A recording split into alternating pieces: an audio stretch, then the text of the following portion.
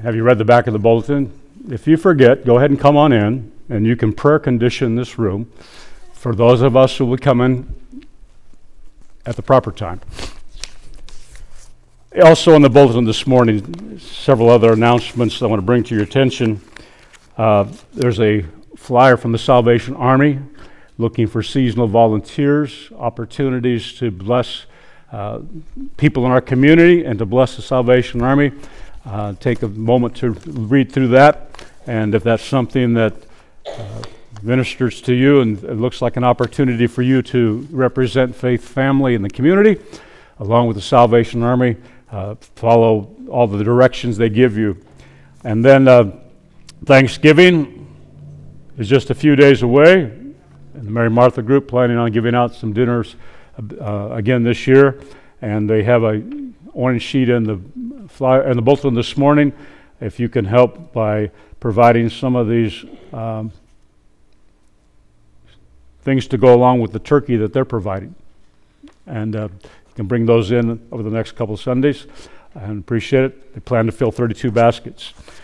Also in the bulletin today is a note from Grace International Ministries, more commonly called missionaries, and Slavik Kravchuk sends a note and talking about what is going on in the Ukraine, and then Skip and Debbie Rodert in Brazil, asking you to join with them in prayer in regards to the election that's taking place in Brazil and some crazy things going on in that nation. You thought, well, I won't say that. And then I want to encourage you. You should have gotten a ballot in the mail this last week sometime, and you need to get that filled out. Prayerfully fill that out. Use the right that has been given to us in this democratic republic to cast our vote, and do it prayerfully. If you've not registered to vote, you have one more day. You can do it tomorrow. There's several ways to do that, and appreciate everybody exercising that right to vote. I'm not telling you what to vote, but use your right to vote. Okay? I got 4 amens. Amen.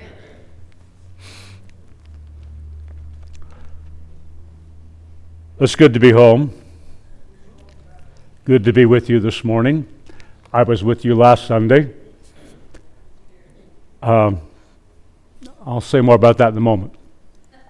I want to start by sharing an article written by an Ann Perrin, recorded in a book called True Love, Stories Told to and by Robert Fulghum. And I quote, Ann writes, "It was over 4 years ago that I invited my mother for a visit. She loved to travel. Knowing that my 83-year-old father would no longer agree to travel anywhere from their California home. But she declined kindly, saying, no, he would never leave me." How prophetic those words. It was only a few months later when my mother was devastated by a severe stroke, leaving her paralyzed, unable to speak, non-responsive to our questions, but usually aware of my sisters and my visits, and most especially of my dad. She now smiles at us when we arrive, and often during visits, and sometimes at our little jokes and family stories. But she's unable to in any way care for herself, and has been in a nursing home ever since the stroke. And so is my father. Not as a resident there, but as a daily, without fail, visitor.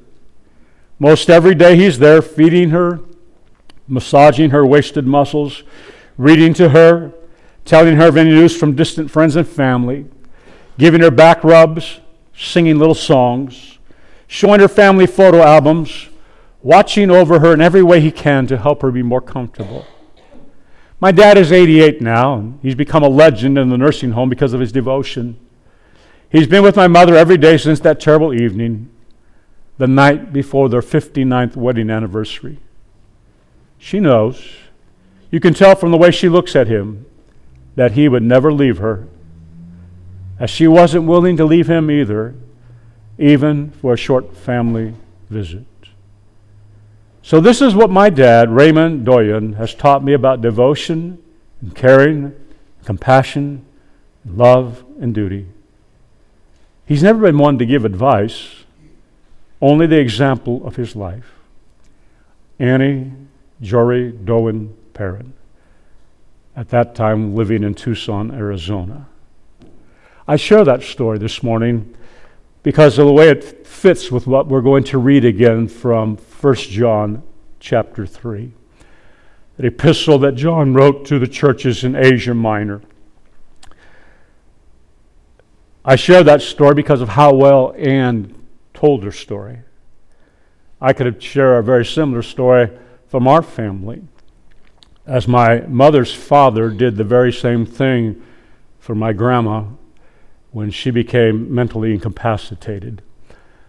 First it was physical, broke a hip, but then dementia set in to the point where she could no longer speak at all, hardly communicate, didn't recognize most of us most of the time.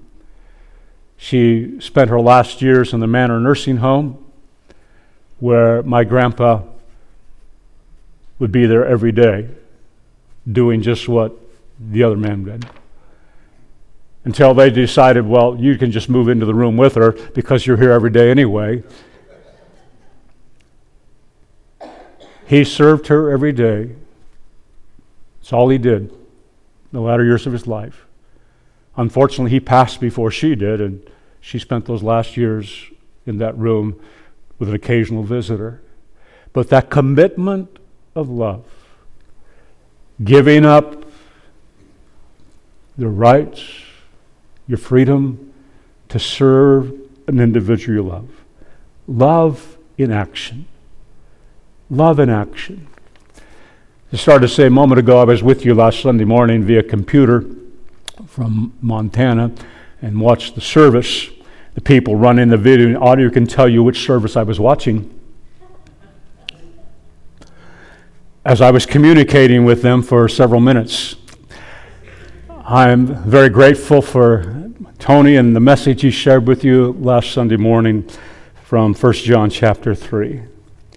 Even though he made reference more than once to how long I preach and how long he doesn't preach. But he gave you a great word to take a hold of and to put into practice. In my opinion, 1 John chapter 3 contains some of the most important words that John has to say as he has been going round and round in this circle, creating a bigger and bigger principles for us to grab a hold of. And this morning, I want to share from the same passage of Scripture that Tony shared, with this understanding that the Scripture is a whole lot like a diamond. Cut, and as you turn a diamond in the light, as you look at the different sides of it, you'll see different light that is broken. It'll have a totally different look. Same diamond, same truth, but just a little bit different perspective. And so this morning, anyway, Tony didn't talk long enough to cover it all, so I have to. Before we read the text again this morning, I just want to make a couple comments. One of the main themes of this short little letter or long sermon that John gives is fellowship. It's fellowship, koinonia, sharing life together, doing life together. Fellowship. And we understand from chapter 1 that this fellowship is on two levels. We have fellowship with God.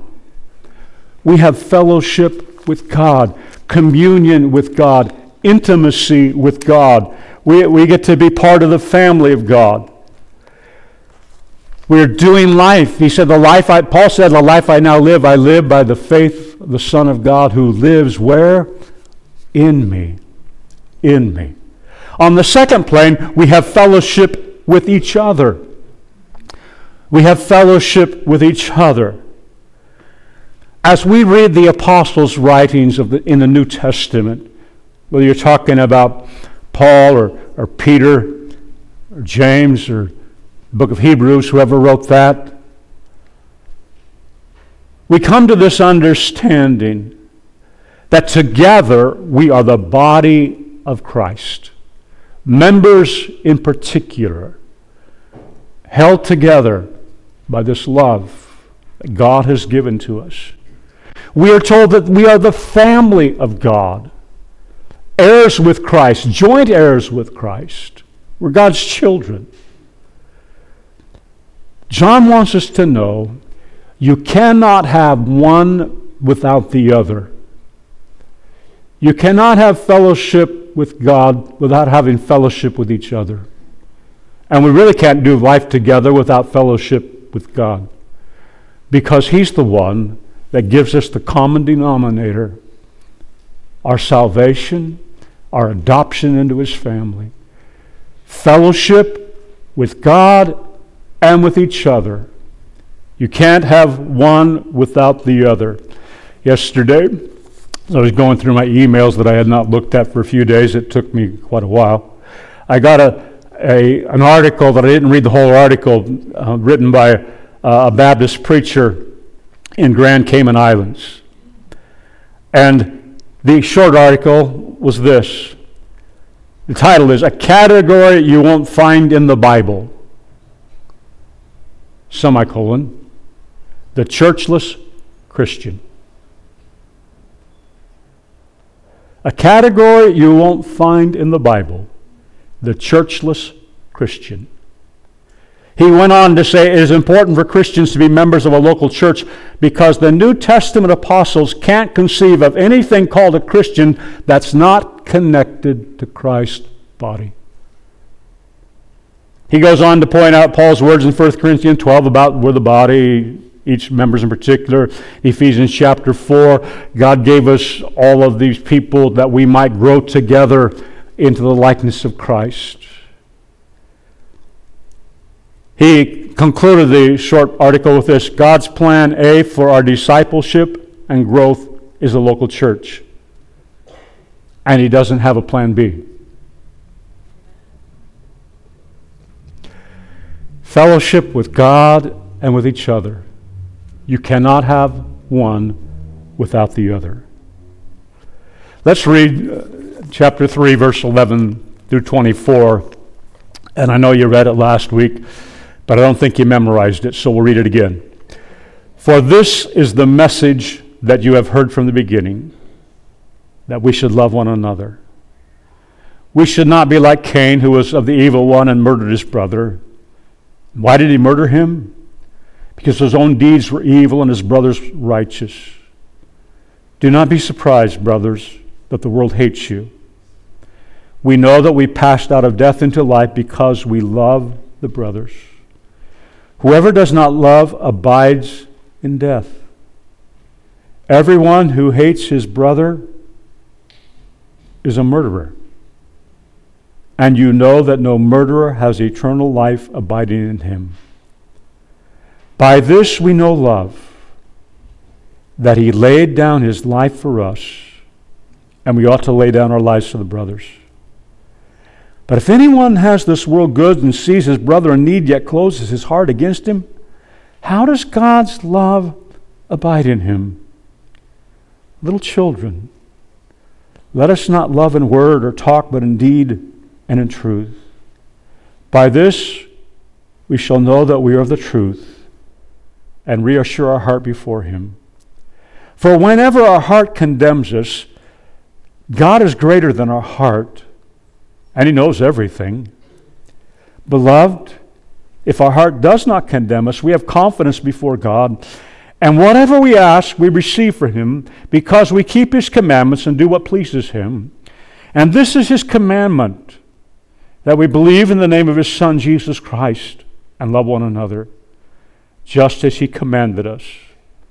Whoever keeps His commandments abides in God, and God in him. And by this we know that He abides in us, by the Spirit whom He has given us. First note, love is foundational to our Christian faith. Love is foundational to our Christian faith. The message you heard from the beginning, love one another. He's talking about the beginning of the church, when Jesus said to the 11 in the upper room, I'm going to go away, but I leave you a new commandment. We are given the standard of measure for love. We are given the standard of measure for love. By this we know love, that He, Jesus, laid down His life for us. John says, now we are to do the same thing. To lay down our lives for one another. That's the measure. That's the standard. To lay down our lives for one another. When he says in verse 16, you ought to do this, he's not saying, well, you know, that might be a good thing to do. It's a good suggestion. That's the way we use the word ought. That's not what he's saying here. This word ought means you have a debt to pay. You have a debt to pay. What you and I owe Jesus is to lay down our lives for each other. And He doesn't mean for us to die, because He already died for all of us. He means for us to put aside our self-centeredness and our selfishness. Jesus in the upper room said in John 13:34, a new commandment I give you, that you love one another. Just as I have loved you, you are also to love one another. It just occurs to me as I'm reading that again, how lovable were those 12 guys that met around that table?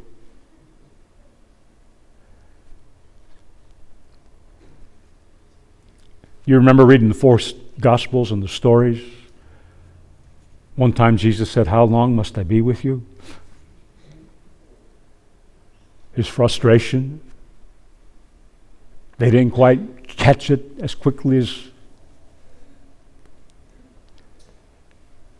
He said, love one another just as I've loved you.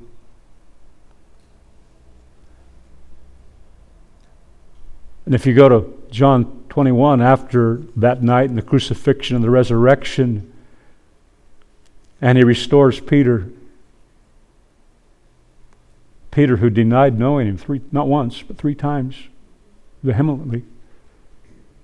But Jesus loved him anyway. Love one another as I have loved you. In the most sacred relationship between human beings, the marriage relationship between a man and a woman, a relationship that is intended to be a small picture of the great wedding of Christ and His church, the union of Christ with His body. Love is all about laying down one's life for their spouse. Now I know it says, husbands, you're the head of the house. And here's how you show yourself to be the head of the house. Love your wife as Christ loved the church and gave Himself for it. Wives, submit to your husbands and see to it that you respect them.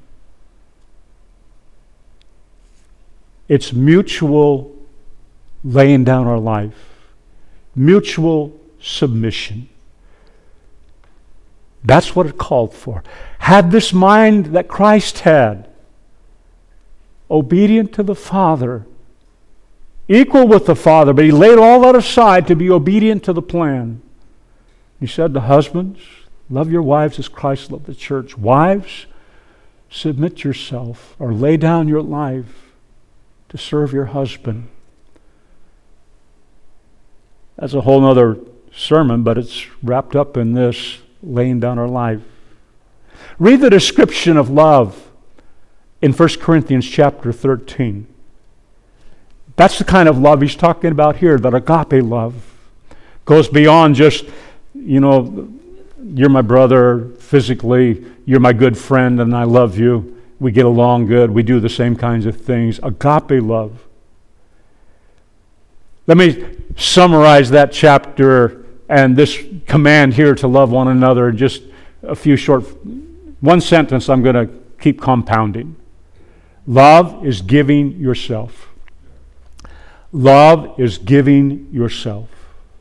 God so loved the world that He, you can talk. God so loved the world that He gave. What did He give? Everything He had to give. Himself. Via His Son. But remember, God the Father, God the Son, God the Spirit, 3 in 1. God died. He gave Himself. Love is giving yourself for the good of others. For the good of others. Now, occasionally people will give of themselves or give of their stuff to somebody else with an ulterior motive because there's something to be gained for themselves. That's not the kind of love we're talking about. Love is giving yourself for the good of others. The good of others. It's acting in their best interest. That's what God did for us. While we were yet sinners, while we were His enemies, He didn't do it because we were just so lovely. He did it because we were so needy. The only way for us to be saved was for Him to do it. The third addendum to our sentence, love is giving yourself for the good of others, even for those with whom you have differences. Love is giving yourself for the good of others, even for those with whom you have differences. Remember, Jesus died for you while you were a sinner. Vaughan Roberts, a pastor from Oxford, put it this way: when you love people who like you, that's ordinary. When you love people who are unlike you, that's extraordinary. When you love people who dislike you, that's revolutionary. That's the kind of love that John is talking about in 1 John 3:16. Because that's the kind of love that Jesus modeled for us. Here's the deal. As the result of our fellowship, our relationship with Jesus and the Father, there will be an inflow and an outflow of love. He will fill our hearts with His love, and the purpose of filling our hearts with His love is to let that love go, to put it out. We have this, His life flowing through us, His life living in us. And when we allow His love to flow through us, we will be moved with compassion like Jesus was moved with compassion. We will see people in need as Jesus saw people in need. God will help us to be His hand extended, reaching out to those around us. One of the ways, John says, that we know that we're born again, one of the ways we know our life has been changed, is not only do we say nice words about love, but we begin to do actions that speak of love. We begin to do actions that speak of love. In the 18th verse we just read, He exhorts us, He encourages us, He's pleased with us. Love in actions and in truth. Love in actions and in truth. Love in deeds and in truth, depending on which translation you're reading. The cliche comes to my mind, put your money where your mouth is. Put it into practice. James, in his letter, said faith without works is dead. It's dead. And that's what John is saying about love. It must be displayed by the way we live. Love is at the center of what Christianity is all about. I haven't said it for quite a while, but if you've been here for a few years, you've heard me say it numerous times that Christianity is not a religion. It's a personal relationship with Jesus Christ. If you make it a religion, I'm not sure it'll get you where you want to go, and you'll find it boring and laborious. But when you understand it's a relationship with the living God who loves you so much, and He walks with you and talks with you and tells you that you're His own, it's a way of living life to the full. And everyone said, Amen. Christianity is about love in both dimensions of the cross. Love the Lord your God with all your heart, soul, mind, and strength. Love your neighbor as yourself. I came across a question one writer posed in light of what John tells us in 1 John 3:16. Here's the question. Is the word Christian a noun or a verb?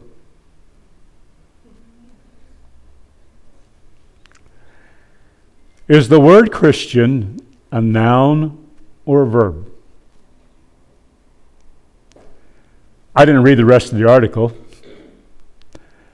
but I got the drift of where I think he was going to go with the article. It has to be both. It has to be both. If it's not both, John said, I'm not sure you've been born again.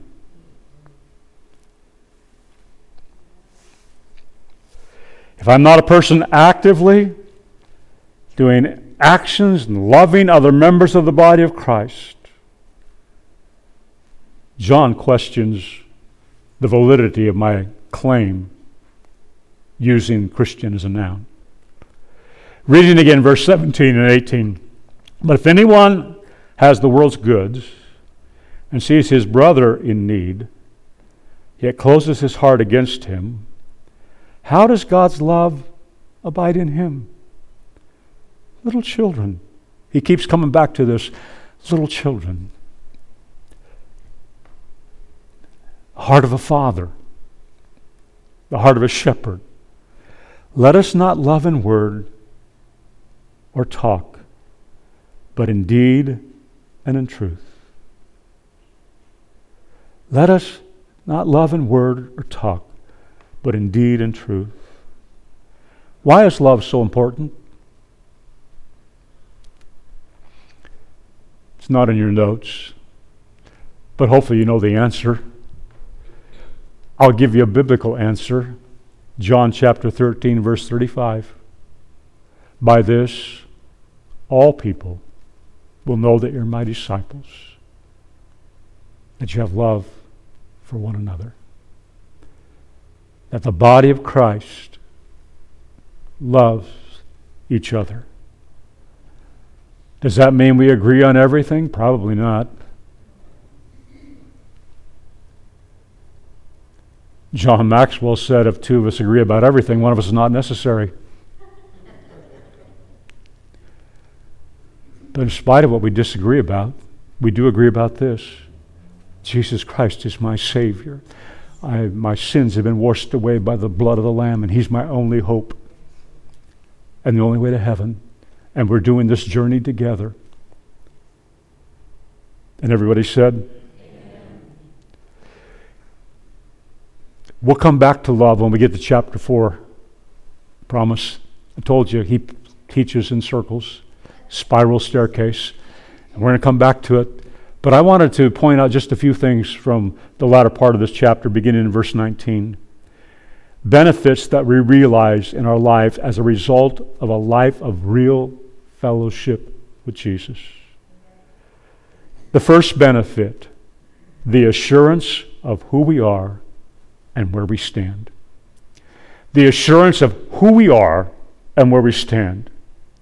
Verse 19 said this, by this shall we know that we are of the truth and reassure our heart before Him. We know that we are of the truth and reassure our heart before Him. The NIV puts it this way: this then is how we know that we belong to the truth. This then is how we know that we belong to the truth. I've looked at this verse and the verse surrounding it, and I think I know what John is trying to get across. But before I give my interpretation, let me give you a few important truths that every once in a while I remind you of. Letter A, we are saved by grace. We are saved by grace. God's unmerited favor. We didn't earn it. We don't deserve it. But God gave it to us anyway. We receive that grace by faith. By faith. It wasn't a matter of doing a whole bunch of good things and God said, okay, I'll give you my grace. It was by faith in Jesus Christ. Letter C, that faith is a gift from God. That faith is a gift from God. Ephesians chapter 2. No man is saved by works lest he boast. But we're saved by grace through faith. And that faith is what Christ gave to us. Letter D. I'm a child of God, not because of what I feel, but because of what the Word of God says. I am a child of God, not because of what I feel, but because of what the Word of God says. I thank God for those moments that I feel like a child of God. Anyone else have moments when you don't quite feel like a child of God? That's when the enemy coming to accuse you. I'm a child of God because I put my faith in Jesus Christ and His Word. What John says to me in verse 19 is this: one of the tangible proofs that I have indeed become a child of God is there will be an outflow of His love from my life. One of the tangible proofs that I have indeed become a child of God is there will be an outflow of His love from my life. I will put His words into action. There will be a desire within me to please Him and fulfill His commands. He said, if you love me, you'll keep my commands.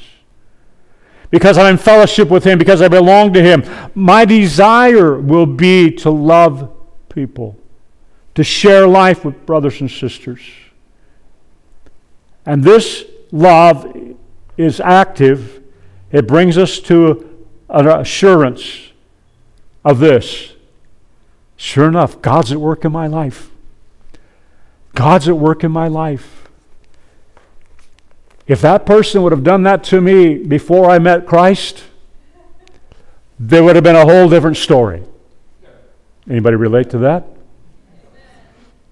You know that God is at work in your life because you have seen a transformation of the way you respond to life around you. I know that I'm on the right track. I know I'm part of a group associated with truth. Notice that he says, we know. We know. We know. Not I hope so. Not I guess so. Not even I pray so. We know. There comes a quality of fellowship with Jesus, of sharing of His life and His love that fills our heart with the assurance that enables us to say, I know I belong to Him and He belongs to me. To be able to say like the Apostle Paul when he wrote to Timothy, I know whom I have believed, and I'm persuaded He's able to keep that which I've committed unto Him against that day. Look at verse 19 and 20 one more time. By this we shall know that we are in the truth and reassure our heart before Him. For whenever our heart condemns us, God is greater than our heart, and He knows everything. John talks to about our conscience. How to put your conscience to rest. The way to do that is by faithfully living out your fellowship with Jesus Christ. To walk in obedience to His direction and to love as He taught and He commanded. When he speaks about your heart, he's talking about that inner part of our being that judges whether an action is right or wrong, place where we make our decisions. Our conscience, that part that judges whether or not we've kept the law of God. And so the second benefit of fellowship with Jesus, of sharing life with Jesus, is this: a clear conscience. A clear conscience. Quick poll. Show of hands. How many of you have ever had a guilty conscience? You did something wrong and you knew it. Almost everybody raised their hand. The other people must be asleep. We're familiar with this feeling of a condemnation. But Paul said in Romans 8, chapter 1, therefore there is now no condemnation for those who are in Christ Jesus. Some manuscripts go on to say, who do not live according to sinful nature, but according to the Spirit. As we live in fellowship with Jesus, according to the guidelines that John laid out for us in this chapter, openly and honestly. Chapter 1, if we say we have no sin, we deceive ourselves, but if we walk in the light as He is in the light, we have fellowship one with another. The blood of Jesus Christ cleanses us from all sin. Though we may not be perfect people, and we will not be perfect people until we see Jesus, there is something in our heart that is open and honest before God all the time. And I can come into His presence with confidence because I'm not trying to hide anything with God. We can say to the condemnation that our conscience would pile upon us, it's under the blood. He said, if I confess my sin, He is faithful and just to forgive me of all sin, cleanse me from all unrighteousness. It's under the blood. My sin, oh, the bliss of this glorious thought, my sin not in part is nailed to the cross, and I bear it no more. Praise the Lord, O my soul. Third verse of Spafford's hymn, It Is Well With My Soul.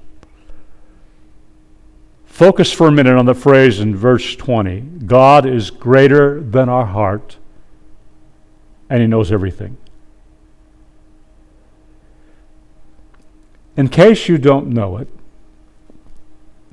I know I've told you before if you've been here, our consciences are not infallible.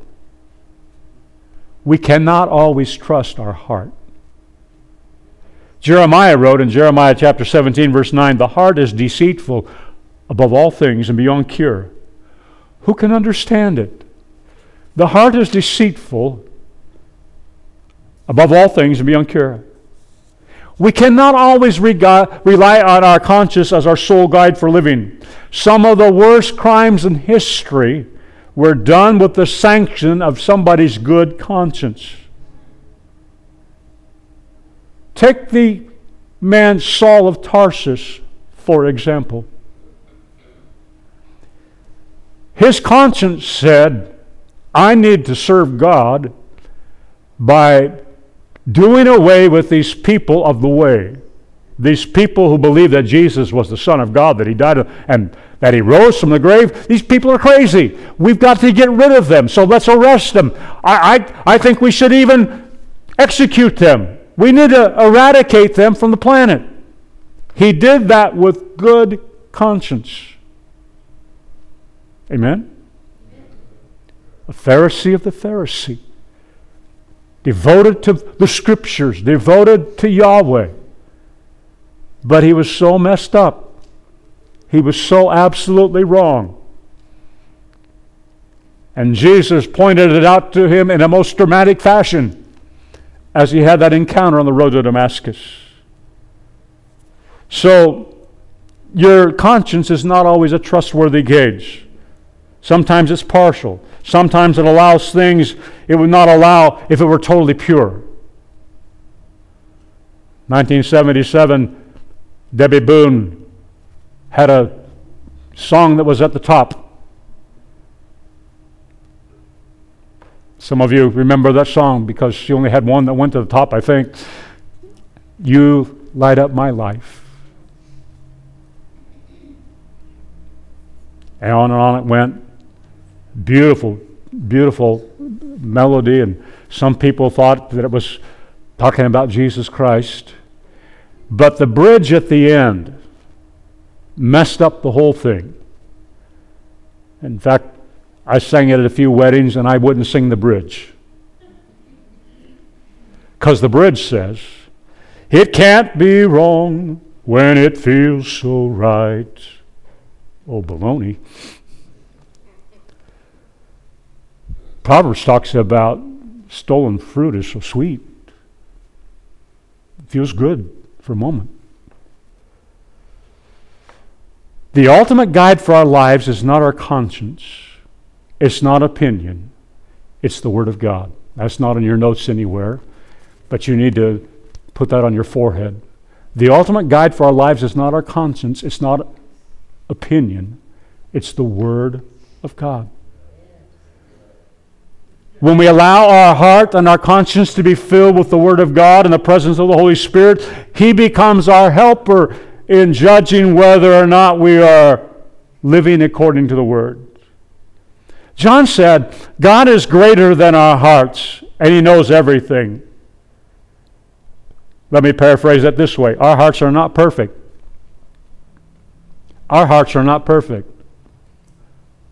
But God is.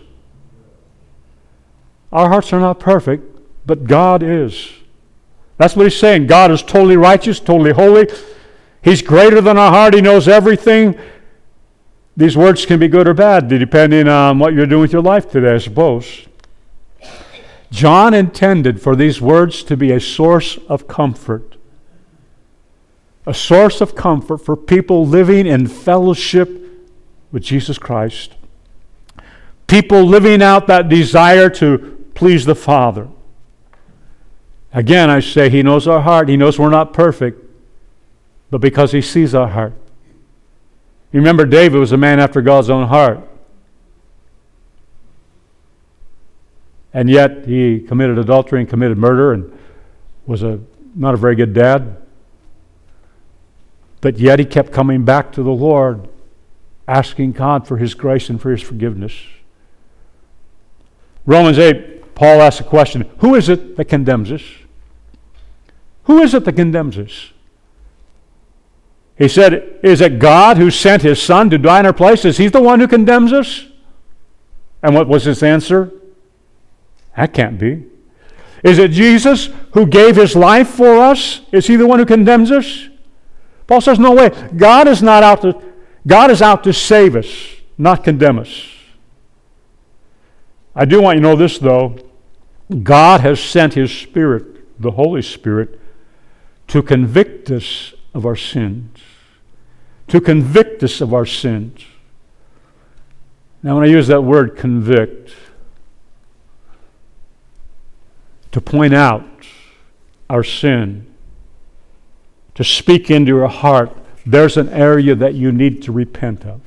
There's an area of disobedience or lack of obedience. It's an area where you're allowing your flesh to rule instead of the Spirit. You cannot continue to grow if you continue to allow that to go on in this area of your life because it's sin. He will come and convict you. He will speak into your life in some way to prick your conscience in regard to a certain activity. He comes to convict, not condemn. There is a difference. He comes to bring holy conviction and not condemnation. I want to give you you got a little chart on your page, and because of space I wasn't able to make it real pretty. But I want to go through this. How do I know if I'm being convicted by the Holy Spirit or condemned by the other guy? Number one, conviction. God working with us through the Spirit. Conviction is God working with us through the presence, the voice of the Holy Spirit. Condemnation, number one on that list, is this. That's Satan accusing you. That's Satan accusing you. The Scripture calls him the accuser. He comes to accuse us. accuse us before God, accuse us before ourselves. He comes to accuse. Number two, the Holy Spirit comes with conviction to attack the problem. Attacks the problem. What you said was not the truth. What you said was a lie. That wasn't right. Condemnation, Satan comes and just says, he attacks the person. He attacks, you're a liar and always will be a liar. You'll never change. It's impossible for you to change. Can a leopard change his spots? No, a leopard can't change his spots. That's who you are. And he accuses you that you're hopelessly lost in the sin that has got a hold of you and you can't get out. He attacks you, tears you down. Number three, conviction is concern. The Holy Spirit comes and I'm concerned about its effect on myself and on others around me. Concerned about the effect of this choice that I've made that I shouldn't be doing on myself and on others. Condemnation, the only thing that Satan brings to your mind is you worry about being punished or about getting caught. You worry about being punished or getting caught. Now I've seen lots of kids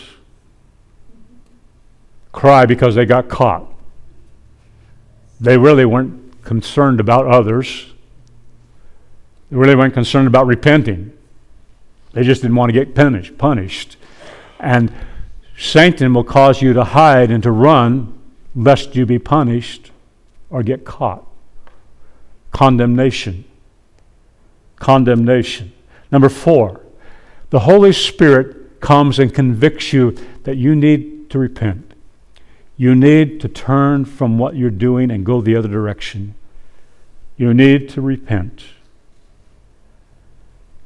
Satan comes with condemnation and accuses you and said, you just might as well rebel. Just rebel. Just go ahead and do it. You can't change anyway. Retreat. Retreat. Leave the church.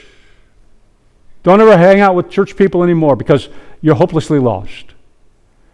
He uses that comparing your thing to others and to keep you locked in condemnation. Number five, the good thing about the Holy Spirit when He comes to convict you, there's always the message of restoration. There's always the message of restoration. This is not the end. Your mistakes are not fatal because the blood of Jesus Christ can cleanse you and make you whole. Satan comes and he accuses you and he said, alienation, just leave. This isn't going to work for you. This isn't truth. You're just a hypocrite. Just isolate yourself from everybody. Alienation. Nobody loves you. Anybody heard that voice? Nobody cares about you. Nobody loves you. Just go eat worms. Big, fat, juicy ones. I don't remember the rest of the poem. It is a poem. Number 6. The conviction of the Holy Spirit comes with comfort. It comes with comfort. The comfort is this: God loves me. God loves me. And He's at work in my life to bring transformation.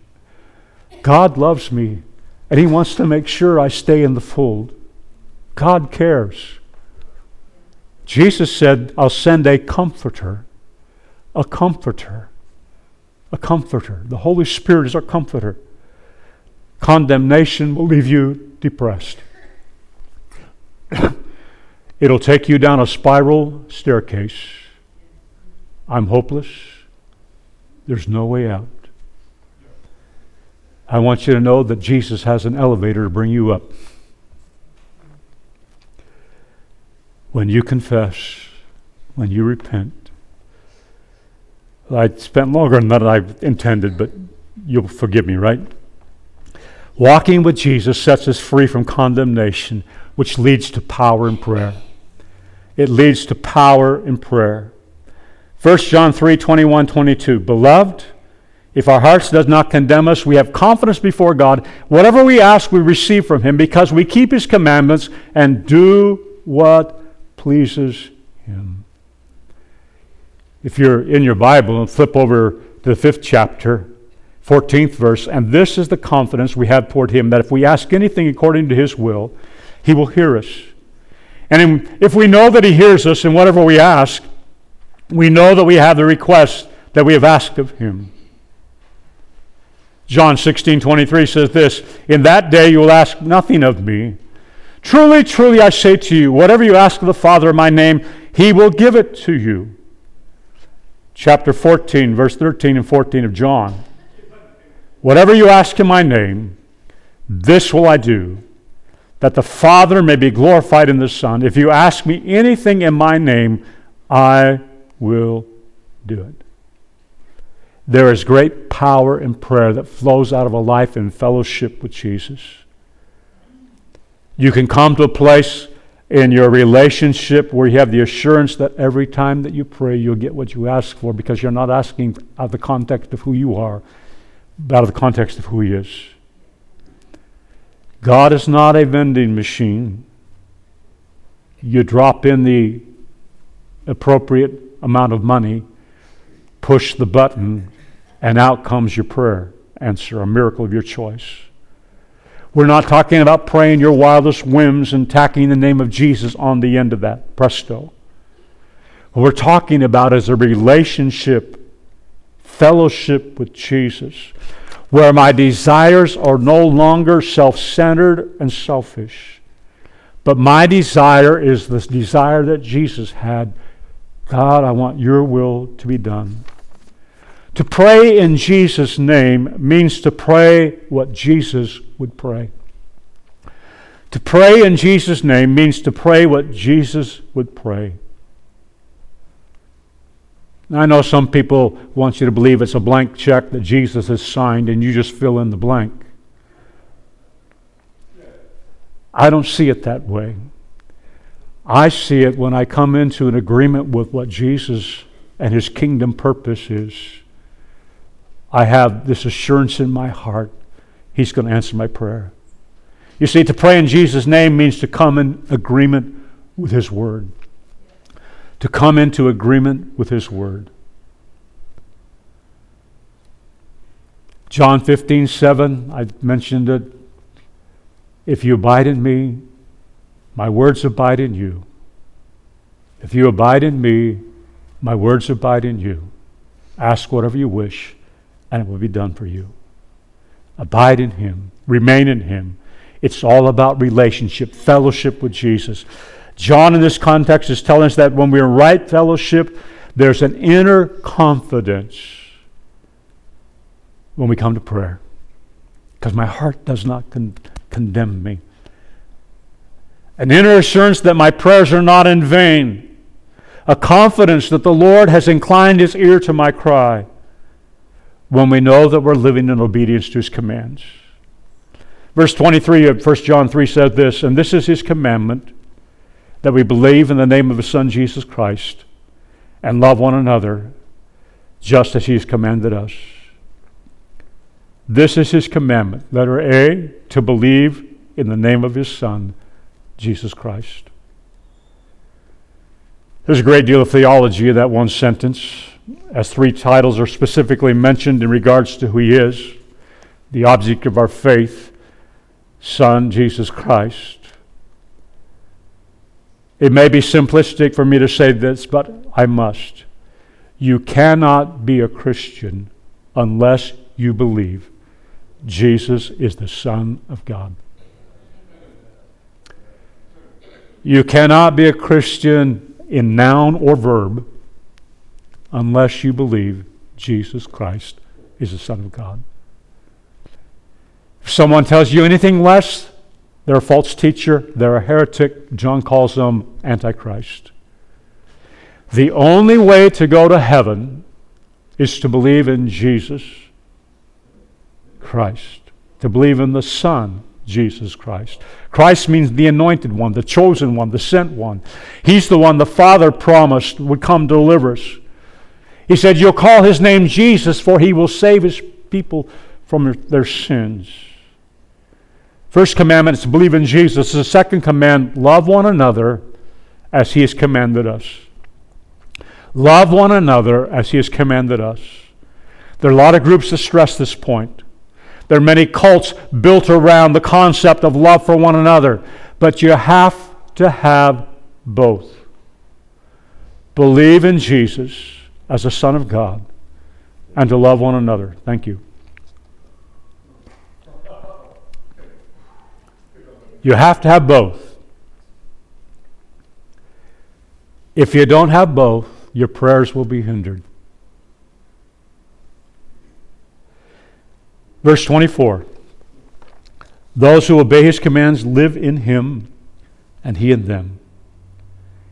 And this is how we know that he lives in us. We know it by the Spirit he gave us.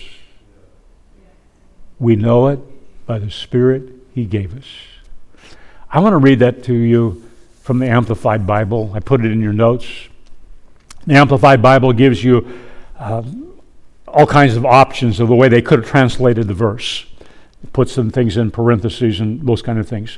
But he said, in the Amplified Bible, they wrote it this way: all who keep his commandments, who obey his orders and follow his plan, live and continue to live, to stay and abide in him, and he in them. They let Christ be a home to them, and they are a home of Christ. And by this we know and understand and have proof that he really lives and makes his home in us by the Holy Spirit whom he has given us. We have this incredible benefit of fellowship with Jesus Christ, in that we have the presence of the Holy Spirit living in us. We have the presence of the Holy Spirit living in us. He said on the upper room, it's expedient for you that I go away, because if I go away, I'll send another comforter, and he will not just be with you. He will be in you. He will be your helper. He'll be your paraclete, is the Greek word. He will be in you. Jesus told those folks who gathered with him on the Mount of Olives when he got the final call to go back to heaven. And just before he ascends in front of them, he said to them these words. Earlier in the chapter he said, I want you to go to Jerusalem and wait till you be endued with power. But verse 8 says this, but you will receive power when the Holy Spirit has come upon you. And you'll be my witnesses in Jerusalem, in Judea, and Samaria, and to the end of the earth. You'll be my witnesses. Go back to John 13:35. How will the world know that we are disciples of Jesus Christ? By our love for one another. How do we love one another? How do we live with a clear conscience? It's because the Holy Spirit lives in us. Paul said in 1 Corinthians, know ye not that your body is the temple of the Holy Spirit? The Holy Spirit comes to give us power to be a witness to the reality that Jesus Christ is alive and well. As a fickle, weak human being, I can't carry out the command to love one another and to love God very many days in a row. But by the power of the Holy Spirit inside of me, I can do it every day. And here's the thing. Though the Holy Spirit is God, you need to understand that. He is God. All-powerful. He could make you do anything He wants you to do. But He won't. He won't. Unlike the devil, who would do everything he can to oppress you and possess you. The Holy Spirit waits for us to surrender control to him. The Holy Spirit waits for us to surrender control to him. Remember Paul said in Ephesians 5:18, "Do not get drunk with wine, for that is debauchery, but be filled with the Spirit." I'm told if you look at that in the original Greek language, and if you're a Greek scholar, you would understand, be continually filled with the Spirit. Continually under the influence of the Spirit. The Holy Spirit. Not under the influence of the spirits you get in a bottle, but under the influence of the Spirit, the Holy Spirit. Paul spoke in Romans about this struggle that takes place in our lives. We're born again, but we still carry around this old person, this flesh, not totally redeemed. We're still vulnerable to temptation. However, Jesus has given to us the Holy Spirit to empower us to love, to empower us to walk in obedience. But it takes my cooperation. It takes me saying every day, Holy Spirit, have your way in me. Holy Spirit, make me an instrument of your grace and your peace. Holy Spirit, I choose again today to allow you to sit on the throne in my heart.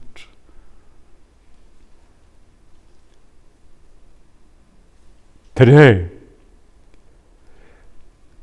Holy Spirit, guide my words today. Guide my thoughts. May my thoughts be acceptable. My words be acceptable in your sight. Holy Spirit, help me to hear you above all the other voices that I may hear today.